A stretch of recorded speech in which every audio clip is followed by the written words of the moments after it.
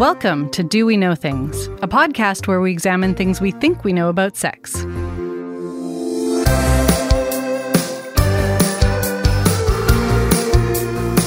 Content warning. This podcast will include discussions of medical treatments and genital cutting. Hi, everyone. I'm Dr. Lisa Dawn Hamilton, professor of psychology and sex educator. Today on Do We Know Things, even more on circumcision. On episode 53, I made the potentially questionable choice to delve into the debates around circumcision. I know this is a fraught topic, and I was very nervous to talk about it. I knew I could only skim the surface, so I invited listeners to respond with their comments about what I missed. As expected, it was definitely a controversial episode. If you haven't listened yet, go check out episode 53, The First Cut is the Deepest. On this episode, I am joined again by resident man, Matt Tunnicliffe, and we will dig into some of the responses we got after the last episode. As expected, the responses were divided. On this episode, we talk bias, science, and how many things we still don't know. That's coming up on Do We Know Things? But first, I have an announcement. The first announcement is this episode is very delayed because I've been busy with several exciting things. One is that I was in the Netherlands for a couple of weeks to teach a class on cross-cultural sexuality. It was great, but very busy. Additionally, I'm writing a book.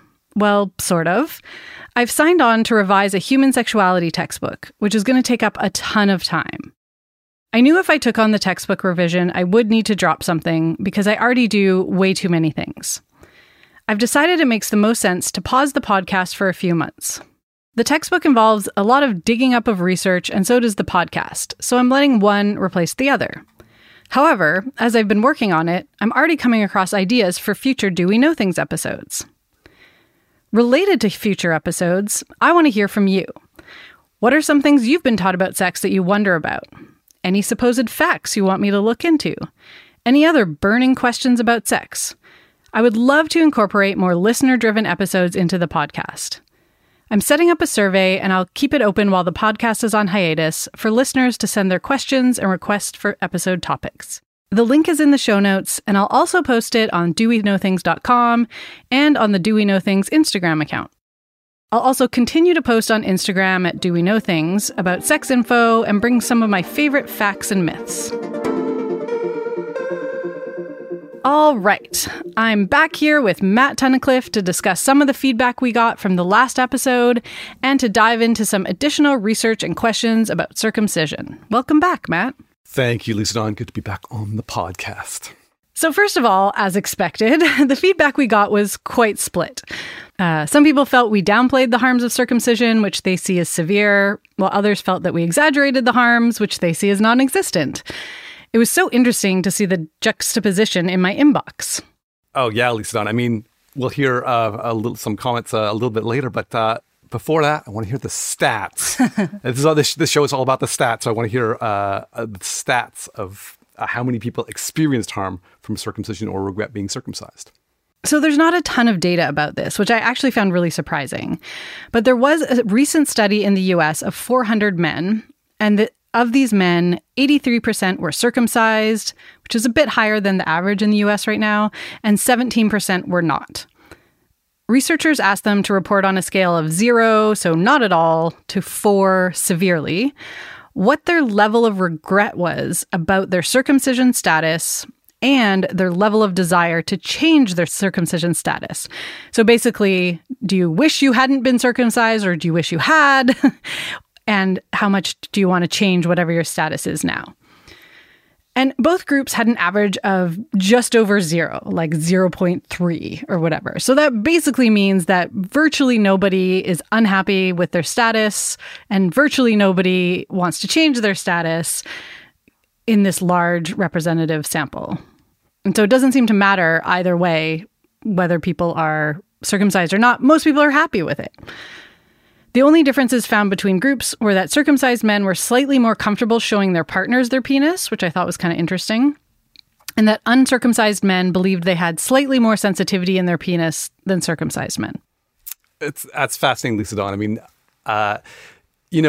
I've been thinking about this, and men think about their penises a lot. I mean, I think that's a statement that, according to this survey, I mean, it seems like most people are satisfied with their penis. I mean, you wouldn't know it from looking at your spam folder with all the, grow your penis, supplements and stuff that they're advertising. But, it does seem like most people are satisfied with the shape of, or the circumcision status of their penis, according to this survey. So I think that's a fascinating stat. But, there's obviously that small minority that is not satisfied and advocates for one side or another. And both those arguments came out with some of the feedback we had on the last episode. So what were some of the emails that came in that challenged what we were talking about last episode?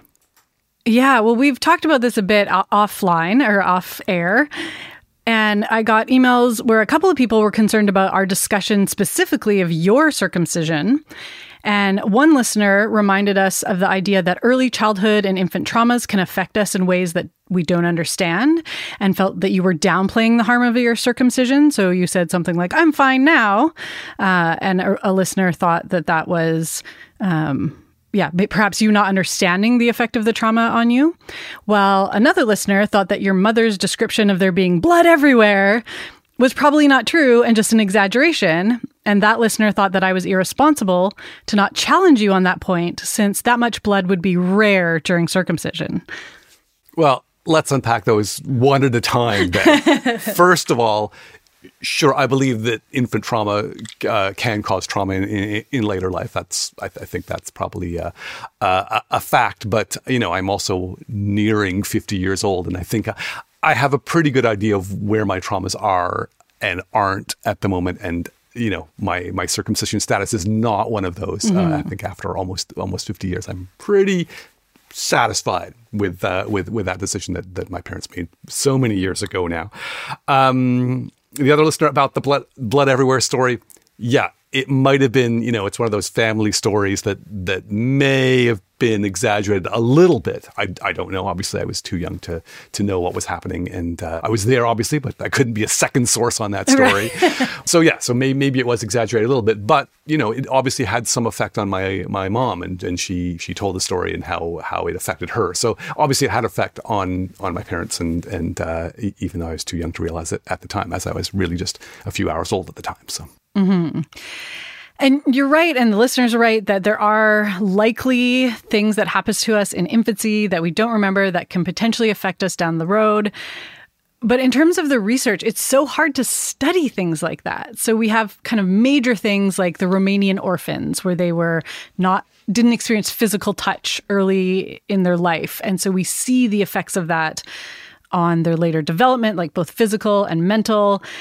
But for things like a circumcision, we just don't know the impact that might have on someone down the line. And even other more minor traumas, it's really hard to pinpoint. So the evidence, I think, points in the direction that, yes, probably there's some effect. But again, we don't know what level of trauma has to happen for there to be a long-term effect. And I would say if someone is circumcised and then comforted by a parent or adequately, probably that is just one of many things that has happened in their life that is perhaps hopefully not traumatizing. I'm just envisioning how many times a day kids fall and hurt themselves, for example. So what else did the email say? So the emails I got included a lot of statements of what listeners believed are facts. So a lot of them had a list, like a bullet pointed list of things that perhaps I didn't address or facts that I should have included. The problem with that is that these things that were listed either don't have any evidence to support them, have mixed evidence, so we can't really decisively say one way or the other, or there's just no research on the topic. And a lot of these statements just included misinformation. And I won't repeat the various statements here because I don't want to spread misinformation, and I don't want to say things that may or may not be true or things that we don't have the evidence to support yet. But I would really encourage people to look on Google Scholar or in PubMed, where you can search academic research, to check out the research to see if there's any evidence to support the things that they believe are facts. Even if one or a few people experience something, it doesn't mean that all people experience that or even that it's common. And I think that's a really big issue with why we need more research. So it's important to have large studies so we can document phenomena and have statistics to find out how frequently something occurs. Because I don't want to say, like, no, that doesn't happen, because I don't know. It's very possible that, say, like 1% of people have this phenomenon happen, but because we don't have research on it, we're not documenting it. And also, it's important to know if only 1% of people have this, because then we know for 99% of the people, this isn't a problem, or whatever the thing might be. So being able to say, like, yes, this is an issue if you get circumcised or if you don't get circumcised, but it's rare. So this can validate the people who have something happening while also putting it in the context. And it can just help debunk beliefs that aren't true. It sort of reminded me of being in a Twitter fight, like there's always this huge middle that I think can find a consensus. I mean, it is different, but often there's a middle that's not saying anything on Twitter, and then two sides that are very vociferously going at each other, and then, it just escalates and more, claims that can be debunked come out. And that was kind of the impression I got. But yes, and going back to that first survey, that obviously a huge percentage of people are satisfied with their circumcision status. But let's talk a little bit about the science. How do some of these false claims get made? Well, a big issue here is placebo or nocebo effects. And so for those who don't know, a placebo is essentially when you think something is happening and you take a pill or a powder or a tincture or whatever, and you're like, yay, I feel better. But the opposite can happen, where you can have nocebo effects, which is when you take something or something happens to you, like a surgery, and you think it has caused you harm. And so if you believe something's making you better or causing you harm, you can actually make it so with your brain, which is amazing. So, for example, there's been studies where people are told that they're taking a placebo. So they're told this is not a real drug, and they still experience placebo effects. So they still say, oh, yes, my symptoms are better now, even when they're told that it's a placebo. So it's a wild thing that your brain is more powerful than you imagine. And I'm not saying this is the case for everyone, but if we think about things like sensitivity, which is a big debate in the circumcision world. So if you believe that your penis is desensitized because you were circumcised without your consent, your brain can make that happen. And that's why it's really important to have the controlled studies where these things are assessed in ways that are less subjective and less likely to be influenced by one person's beliefs. And this is something that's often talked about with aphrodisiacs. So there's really no aphrodisiac that you can take that's going to make you a better lover or like more horny or whatever. Yeah. I'm shocked. But when people take what they believe are aphrodisiacs or eat food like oysters, right. They believe that it makes them more aroused or more desirous. And so that's what happens. Yikes. Don't tell the oyster industry in New Brunswick. Yes. Who knew how scandalous oysters were? So let's talk about some things maybe we didn't mention in the last episode. Well, one thing that came up in the emails was the point that there are nerve endings in the foreskin, right? So if you're removing this part of the body that has nerve endings, that is sensitive, then it is possible the person has less capacity for sensation, right? You're removing a sensation-filled part of the body. And related to that, though, you don't really know what you don't know. So someone who's circumcised, in general, is happy with their level of sensation. And someone who's not circumcised is also, in general, happy with their level of sensation. And so it's hard to compare. And yeah, we just don't really know, unless we're talking about people who are circumcised maybe as adults, like what is the difference in sensitivity there? Like, do they feel less sensations during sex? We don't know. But that's a question that could be easily answered, I think. Yeah, exactly. With more study. That's I think that's the theme of the whole podcast, really, if not this episode. Exactly. Something that I thought was important to mention was that in the last episode, I talked about a study where they swabbed the foreskin of uncircumcised kids, and those kids had higher levels of bacteria that could potentially cause infections like a UTI. But what a listener pointed out to me was that when you remove the foreskin, you're also getting rid of that good bacteria. And I think that was a point I overlooked and should be mentioned. So within our body, like whether we're talking about the vagina, whether we're talking about the folds of the foreskin, there are all sorts of bacteria. Some are good and promote health things, and some are negative and promote infections. And so by removing the foreskin, you're removing both the bad bacteria and the good bacteria. So I think that was a point that I overlooked and should have been mentioned. Another thing that someone brought up was just how limited the research is that exists on circumcision, right? And we've talked about that multiple times in the last episode and this episode already. And there really is just so much we don't know. And part of the issue is to get good, reliable evidence, you need large samples, well-controlled studies. But most of the studies answering the kinds of questions that we've been talking about on this podcast are limited to small samples or have issues that need to be corrected in follow-up studies. And we're just so far from having all of the answers on this. And I think that's part of the reason we still have so much debate about these various controversies on both sides of the issue, because we don't have definitive evidence. And as we keep saying, we just need more research. Amen. And one thing that a listener pointed out was that in the UK, the British Medical Association requires that when parents make this decision, they frame their choice in terms of the child's interest rather than their personal preference or desire. And I don't know how they control for that. Like, do they give the parents a quiz and say what is the reasons that you're doing this? Or right. I mean, that's a kind of fascinating story. I just think about, how you make a decision at that time and then how it affects your child's life and trying to project into the future for your child's life when you're new parents and there's so much coming at you and that first 24 hours is a pretty stressful time. So it's an interesting question, but I'm not sure how you do it or make a plan for it when in those days before birth. And I guess it's one good step to just say to parents, hey, you should be thinking about this, not just doing it so it looks like you should have good reasons, like health reasons, religious reasons, etc. But there's no test done to verify if parents actually understand all the info before decision making.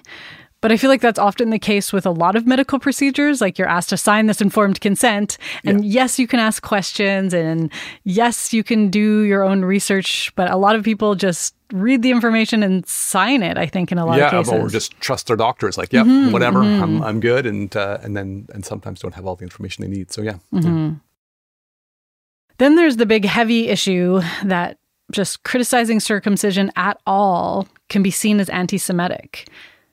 Yeah, that's a tough one. I mean, obviously, faith plays a big role in circumcision in a lot of cultures and religions. But it's also funny because we see this falling rate of circumcision in Canada. But as much as you read the news and perhaps anti-Semitism is on the rise around the world, I don't think it correlates with the sort of fall in circumcision rates in Canada especially.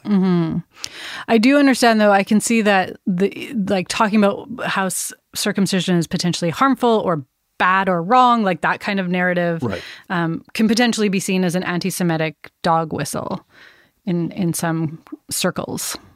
So I just wanted to make sure that we are careful when we think about it and talk about it and the way we use language when discussing the pros and cons of circumcision. Indeed. All right, what else? Well, a researcher friend and I had a few conversations about the origins of circumcision. So this friend basically said, okay, you're getting into all this nitty gritty of the bacteria, the this, the that, sensitivity. But how did it start in the first place? And why did it start in the first place? Why did this cultural practice evolve? And it turns out there's not a lot of research on this. We basically don't know. Both my researcher friend and I kind of tried to dig around, and apparently there's evidence that there was circumcision in Egyptian hieroglyphics from 3,000 or 4,000 years ago. But we don't know why and how this practice started. But but my researcher friends started speculating, which is always fun to do with no evidence. Right. Kind of antithetical to what we do on the podcast, but just wild speculation, but we can roll with it. Yes, but this is where science starts often, right? So saying like, okay, we have this phenomenon, we don't understand it. What are all the possible reasons this could happen? And then you can go from there to try to figure out like which thing is the accurate one or the correct one. I'll bite. What are the reasons you think that this evolved? Well, one of them is that the practice emerged in places where there's a lot of sand. And so perhaps there was this issue of sand getting under the foreskin, causing infections or irritations. And if you think like pre-humanoid ancestors would mostly be mating in trees, for example. And then as we evolve and came out of trees and are having sex on the ground, there could be the potential of sand getting in there causing infections. And so maybe this was seen as a solution to that problem. You had me at sand in the foreskin. I was like, yeah. And if you look at various indigenous groups around the world, so many of them have very ancient techniques, like body modification techniques. So this could be just maybe a form of body modification that was sort of to solidify your tribal identity. So we see like in the Inuit, the facial tattoos is something that's been going on for a long time. There are other cultures where there are various piercings. So maybe this is a specific thing related to tribal identity. That's fascinating. Yeah. I mean, that's certainly a hypothesis. Mm-hmm. Yeah, for sure. Mm-hmm. And if circumcision began before clothing, my friend argued it could have been about the look, like the importance of showing the penis. So humans are bipeds. You can see the front of our bodies, like all of it, as opposed to other animals that are quadrupeds. And so removal of the foreskin can make the penis look bigger because the head is more obvious. And there's the potential it could be more intimidating to rivals, or it could be more attractive to mates. Maybe as we evolve, fashion evolves. We'll bring that back, penis as fashion. Yeah. You never know. Yeah. And you see this like in like penis as fashion or like kind of emphasizing the penis in other eras, like the cod piece. Right. Yeah. Exactly. So I mean, that certainly has merit that, obviously there were fewer clothes back then. And it was a statement to have your penis a certain way. So, yeah. Okay. Okay. These are all fascinating ideas of how circumcision got into our, went global, for example. Yes. Yeah. Do you have any other ideas, any other possibilities for why this cultural practice became? I really think it went back to men think about their penises a lot. There was this extra bit of skin. Some person just said, how guys like to mess with tools. It's like, I'll just take this off. I think that's probably how it started, and then everyone started following that. So that's my theory is some guy with tools, a little bit of time on his hands, wanted to build something or modify something and went to town on his own penis. That is entirely possible. And then, we would need to know how this became this embedded cultural practice. Exactly, how this took off and went global. So, right. Yeah. So one of the things related to it going global is this idea of Western countries going into Africa, sub-Saharan Africa specifically, and promoting circumcision as an HIV prevention. And there is a lot of debate about that research that we talked about a bit on the last episode. And I got a lot of feedback about that. Some people saying like those studies have been debunked. Some people pointing out correctly that the use of condoms was not controlled for in these studies. So apparently there was also promotion of condom use, or there was supposed to be promotion of condom use. And at least one study found that the circumcised men were more likely to use condoms, and that could potentially relate to the reduced transmission and receiving of HIV in that population. And researcher Sarah Rudrum has done research on the types of campaigns that were run in Africa and how technically they were supposed to promote condoms, but they didn't. Like a lot of the public health campaigns were just like, be good, get circumcised, without talking about the behavioral things you can do to reduce HIV or human papillomavirus. And also just the idea of focusing on circumcision as the thing to fix it when the data actually shows circumcision does protect the penis haver who is circumcised, but it doesn't seem to confer any protection to female partners. All these studies looked at male-female pairings. And that things like condoms or HPV vaccines, like all these other things would be way more effective than promoting circumcision for this population. Like it could be circumcision in combination with some other things. Yeah, I mean, that makes total sense. Mm-hmm.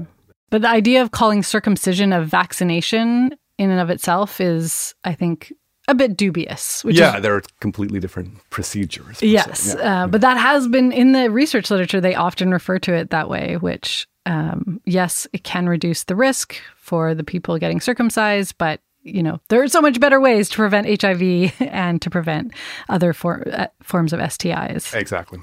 So, yeah, all right.